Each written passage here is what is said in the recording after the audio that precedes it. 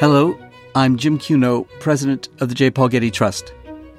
Welcome to Art and Ideas, a podcast in which I speak to artists, conservators, authors, and scholars about their work. It's really quite astonishing how often, in looking at some of the works of these Japanese-American photographers, how simple the subject is, and yet how graceful its rendition is. In this episode, I speak with Getty curator Virginia Heckert about early 20th century Japanese-American photographers in Los Angeles.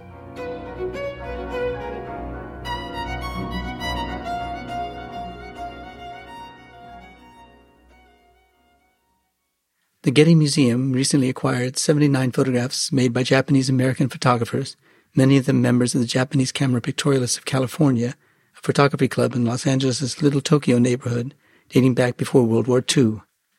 These photographs had been stored for decades and were gradually rediscovered beginning in 1981 when Dennis Reed, an artist, professor, and photography collector who had learned about this fascinating chapter of art in Los Angeles, received a phone call from the niece and heir of Shinsako Izumi, one of the members of the club.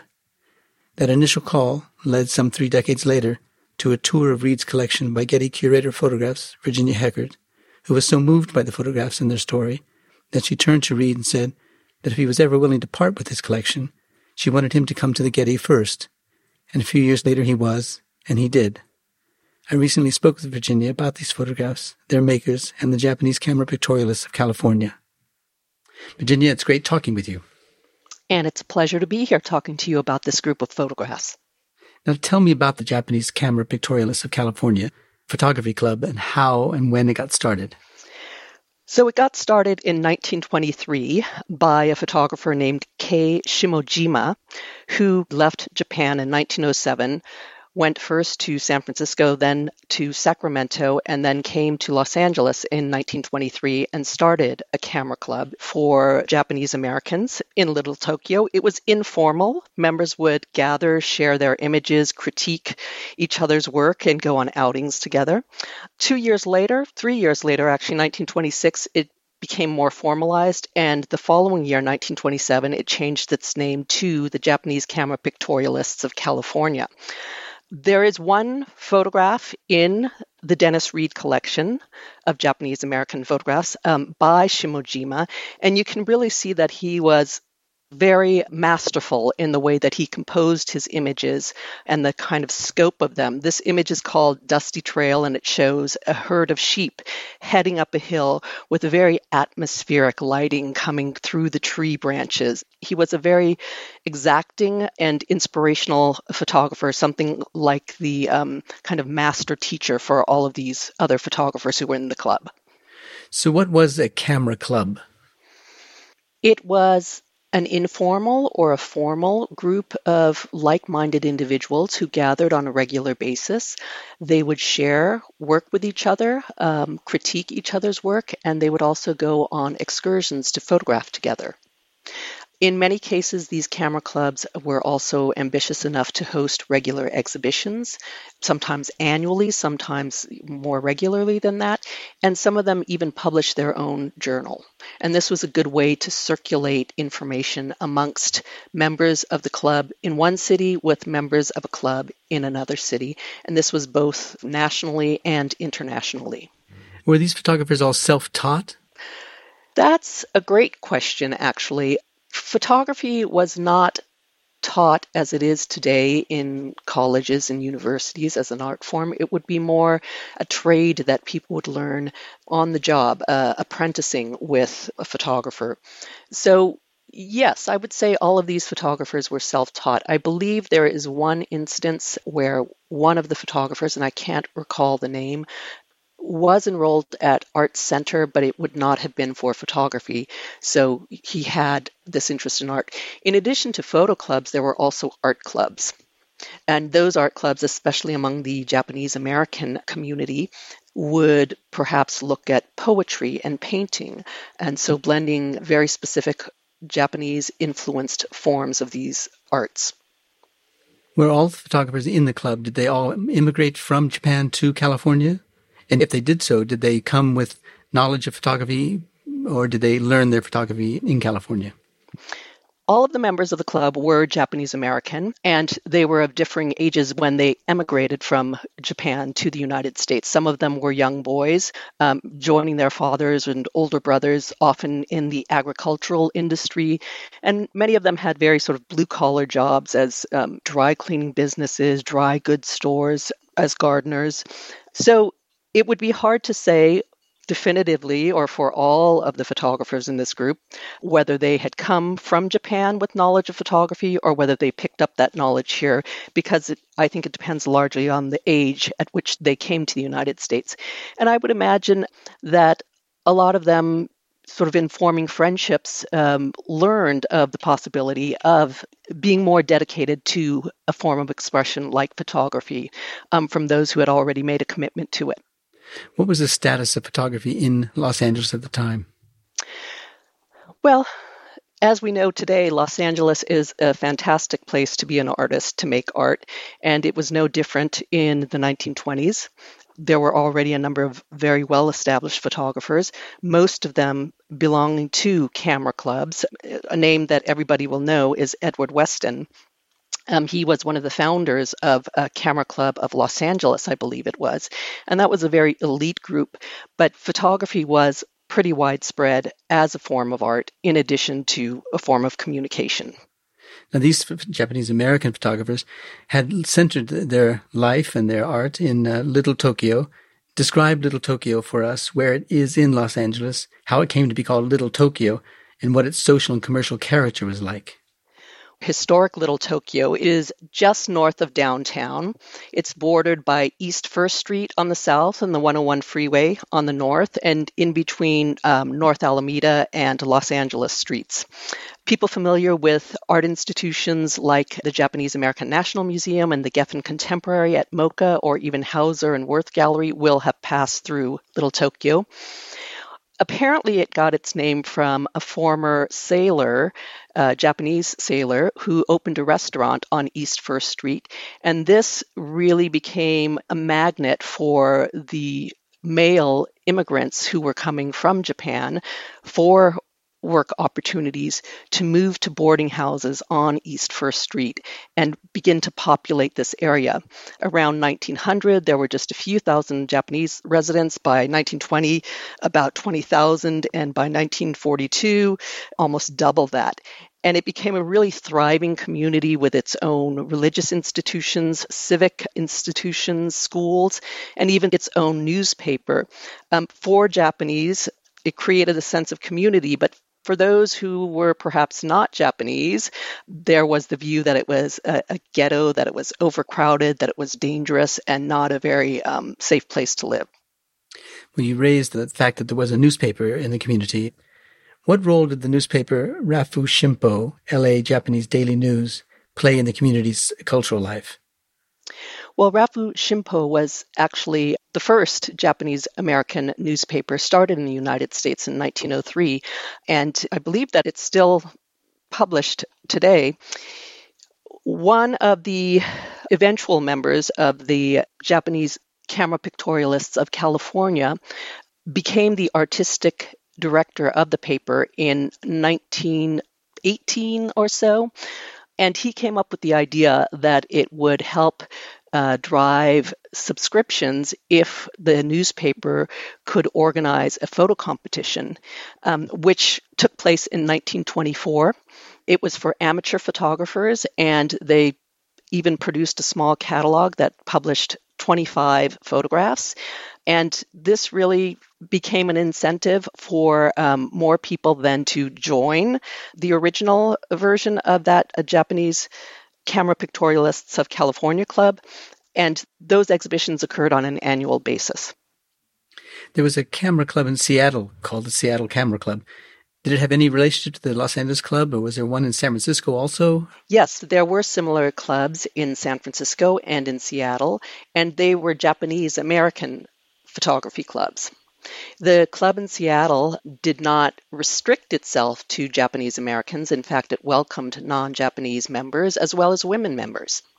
And members would correspond with each other. They also submitted to each other's annual exhibitions and often published in Seattle, the Camera Club, which was started by a man named Dr. Koike. He published a journal as well. They learned very much from what the members of the club wrote in that journal. Why did they call their club pictorialism, or why did they include that term in the name of the club? What did it mean then? Pictorialism in photography is a term that's been around actually for quite a long time. Photography was invented about 1839, or its invention was announced to the world then. It was mostly, gentlemen of leisure with a background in science and art who practiced it.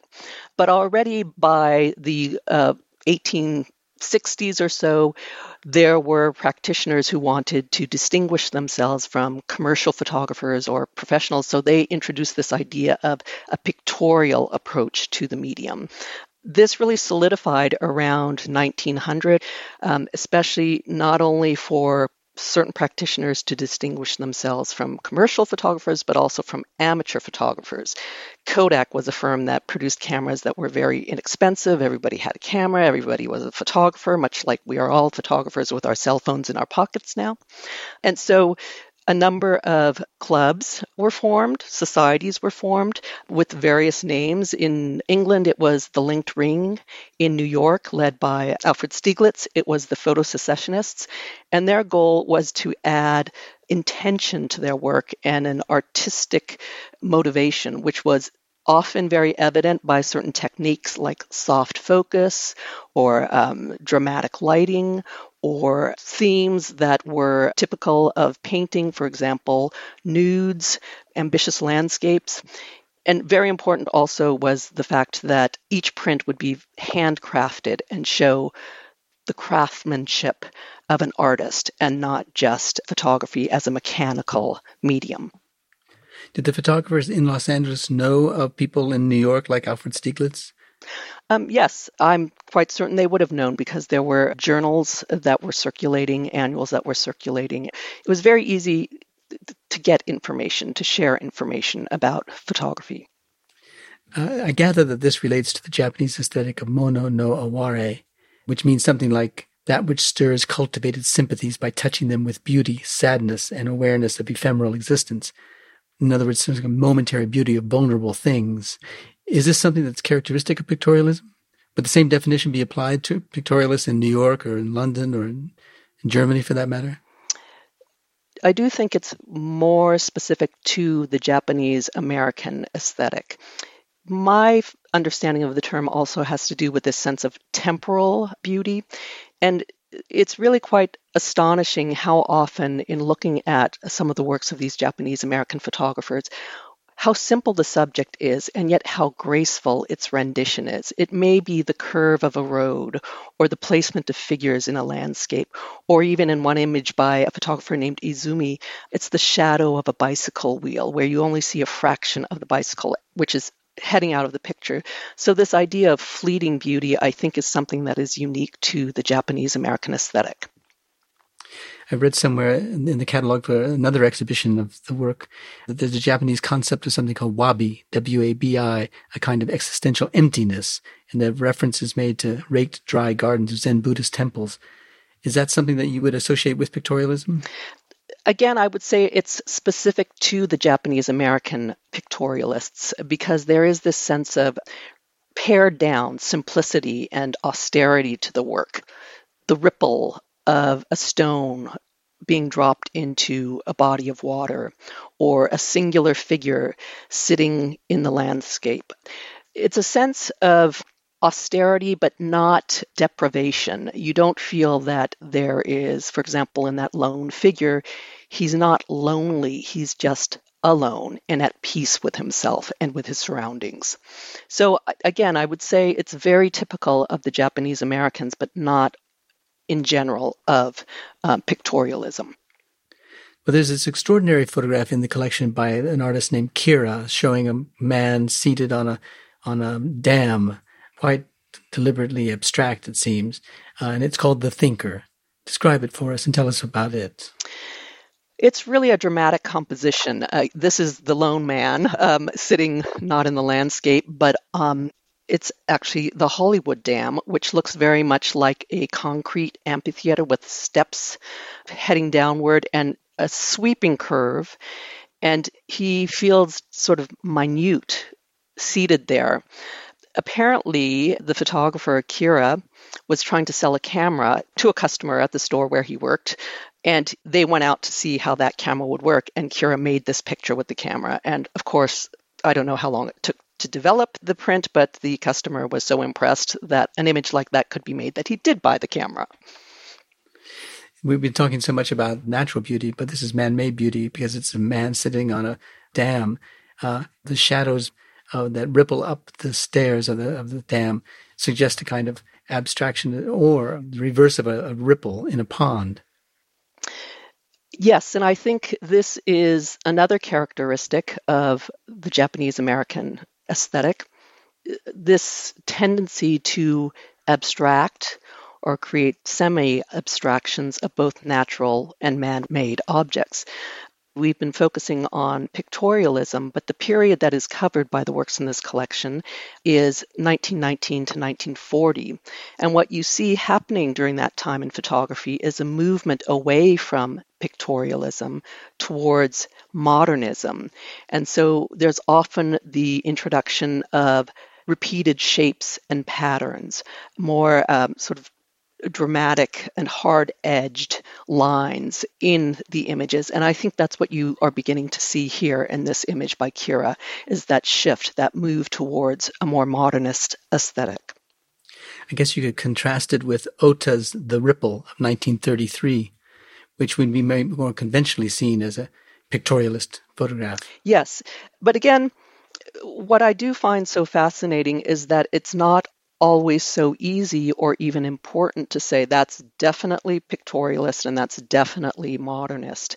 There are works that would be hard to define as one or the other. There are others that are more obviously sort of fall into one category than the other, but I think sometimes that also has to do with the way the prints have been printed. For example, different techniques like bromoil techniques, which give them a richer, browner tone than, for example, an ordinary gelatin silver print. What about the landscape photographs of Hideo Onishi from 1924 to 1926? There is one in the Dennis Reed collection called Sea Breeze, and when you first look at it, you're not entirely sure what you're looking at because there's no horizon. You see waves rippling, but you also see some branches entering into the composition at the top and the bottom. And so what you really get a sense of is more the sort of, it's almost like a meditation on what it must have felt to be in this space with slightly rustling leaves, the movement of the water, and just it's a sense of great peacefulness. Also, it has a very typical Japanese composition. As I said, there is no horizon, and it's a vertical orientation, so it feels very much like a Japanese woodcut. Now, we talked about other pictorialists and even modernist photographers working in Los Angeles, Edward Weston being one of them. There's also Margrethe Mather. What relationship did they have to these particular Japanese photographers? They did know each other. Weston, Edward Weston, a quintessential Los Angeles photographer, was one of the founding members of a club called the Camera Pictorialists. And this was a very elite club that people like Mather, Kales, and other photographers belonged to. They submitted their work for exhibition in Little Tokyo. In fact, Weston had 3 exhibitions in Little Tokyo. He is convinced that many of the Japanese American photographers were influenced by his work, especially when he attended an international salon of photographs in the Los Angeles Museum at Exposition Park, and this is now the Los Angeles County Museum of Art. And he remarked that all the work was pretty mediocre except those by the Japanese American photographers. And he was convinced, as I said, that they had been influenced by his own work. It's really hard to tell, though, when you look at some of these compositions, whether it's a piece of fruit or a vegetable, the way a head of cabbage has been sliced in half. And many people will know that these are all subjects that Edward Weston photographed, but many of the Japanese American photographers also use these as subjects. And so it's hard to know if you see a date of, say, 1928 or about 1930, who made that image first. In fact, what I should say is that it was a common practice for these members of camera clubs to all photograph the same thing. So nobody really owned a subject, particularly if they went on an outing to the beach.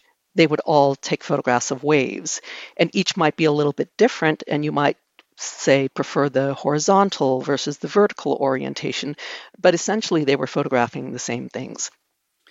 They found beauty in what might seem to be compromised conditions of modernity. I'm thinking of Shigemi Ueda's reflections on the oil ditch, which lends itself to a kind of abstraction because of the sort of islands of oil that float on the surface of this water. Describe it for us.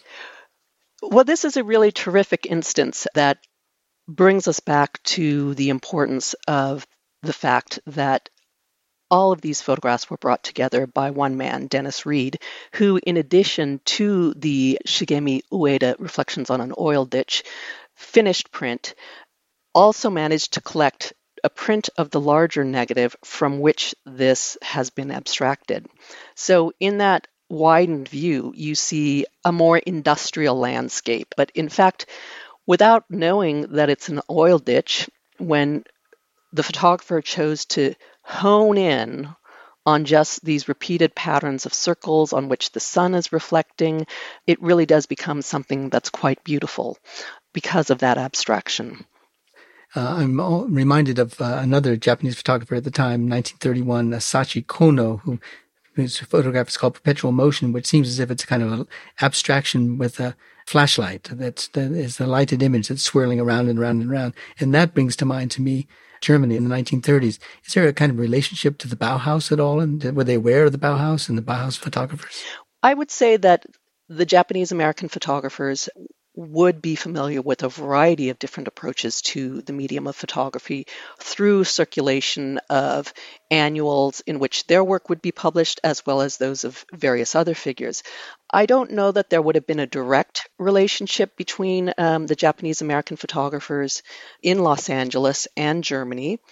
There were German collectors, there were German writers, there were German artists here in the area, but I don't know to what extent there would have been interaction.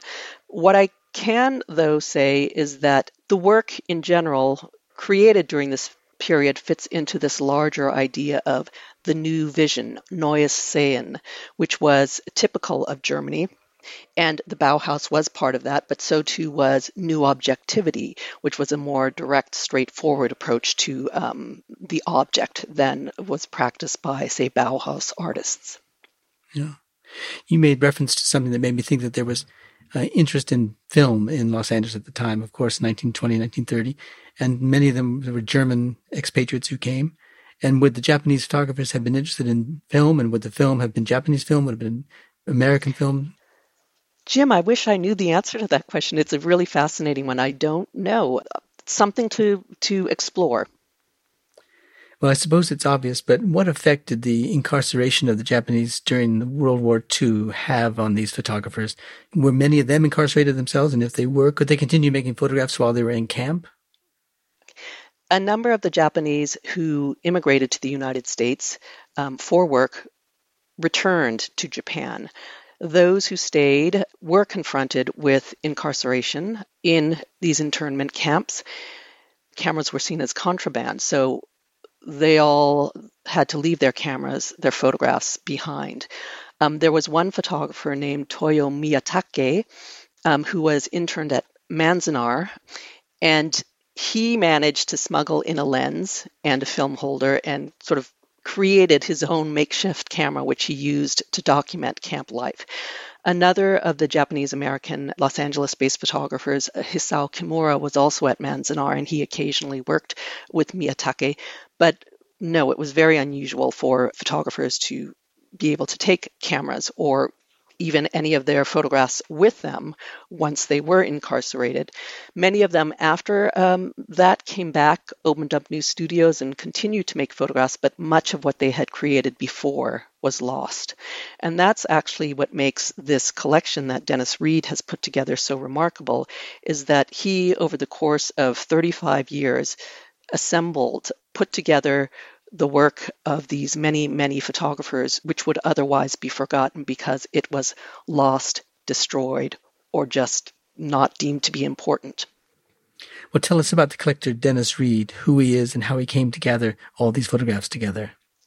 Well, Dennis is a retired professor from Los Angeles Valley College, where he taught for 42 years. He taught design, photography, and photo history.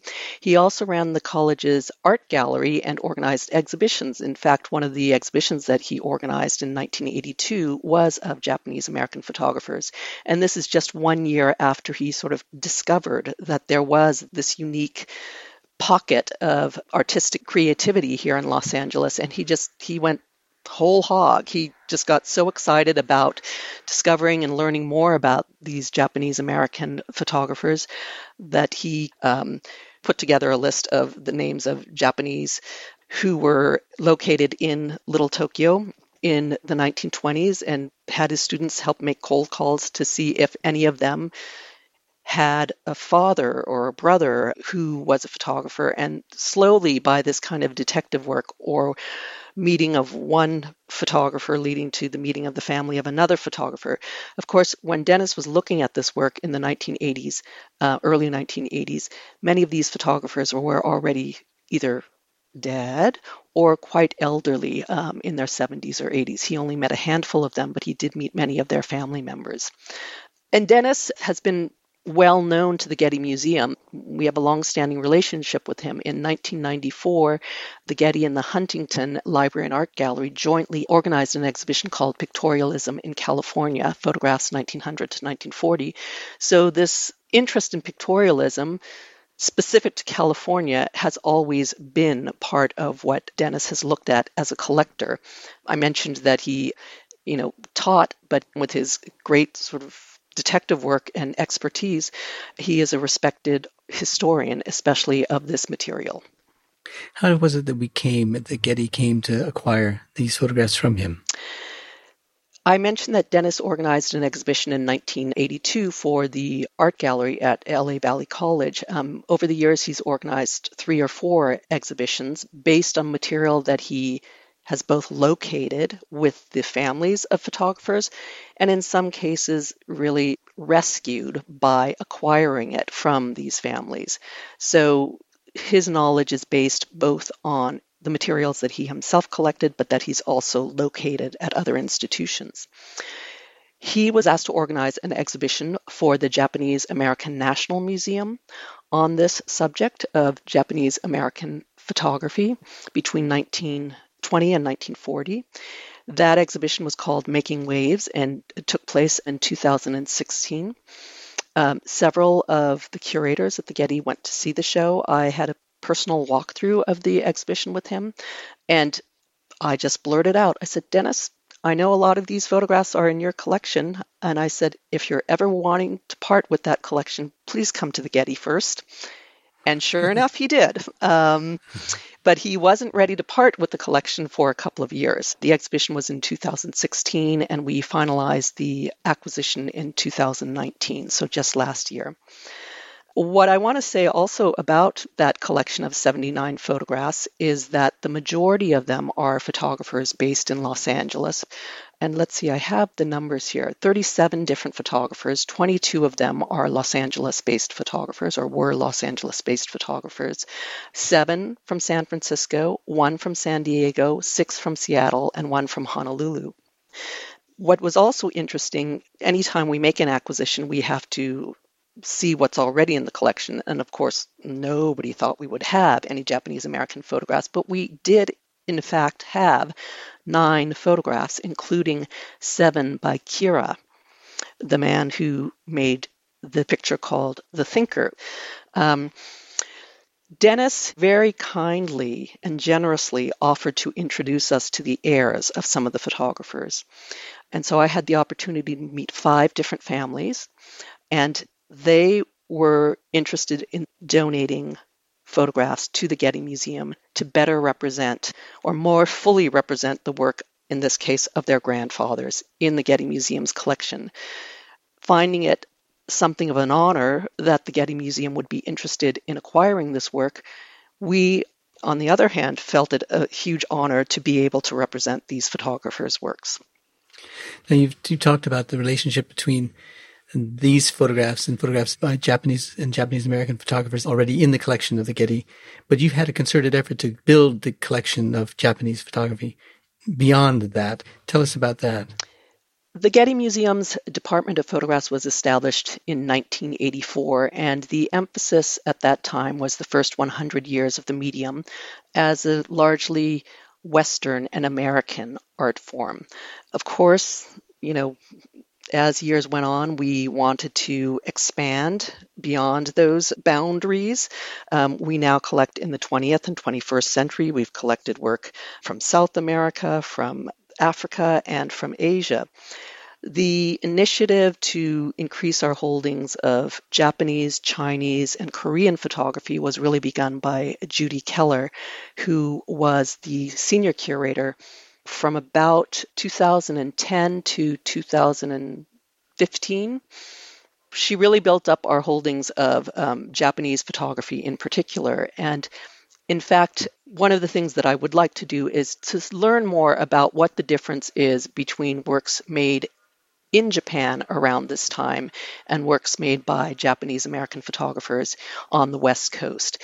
It seems to me that there was greater influence of surrealism in Japan on some of those artists, at least in those that are represented in our collection, for example, Kansuke Yamamoto and Osamu Shiihara. These artists have decidedly surrealist influence in their work, which is not the case with the Japanese American works that we acquired through Dennis Reed. Well, what's next for these particular photographs, the ones you acquired from Dennis Reed? Well, Dennis, with his multiple hats that he wears, was very thorough in providing us with provenance and exhibition and publication history. But one thing I am very eager to do once we were able to go back and look at the library is to take a look at the variety of camera almanacs and yearbooks and periodicals that were published during this time period of 1920 to 1940 and just peruse the pages and see what was the relationship between works by the Japanese American photographers represented in our collection and photographers from Europe, from other parts of the United States, from Japan, whose work might sit side by side with another photographer's work in these books, and therefore show us that there would be knowledge of that work. What kind of influence might we see? Dennis has done a great job on several occasions already of organizing exhibitions of Japanese American photography, but I would kind of like to broaden that out and learn more about this period of change, of transition from pictorialism to modernism, and see what nuances that transition had when practiced on the West Coast by California-based photographers, by Japanese-American California-based photographers, by New York-based photographers, by European photographers, and by Japanese photographers. So yes, I would say an exhibition and book project, but a little bit further down the road, not just yet. Well, what about Google Arts and Culture? I know that we've got various exhibitions online with them. Would this be an opportunity to show these photographs with the public? That's a great reminder that a Google Arts and Culture exhibition has already been done with a handful of these photographs, perhaps more like a dozen of the photographs, and a great opportunity for people to see these beautiful images. Thank you, Virginia. It's always fun talking about photography with you, and especially thank you for sharing this great new acquisition with us. Well, thank you, Jim, for this opportunity to talk about these works.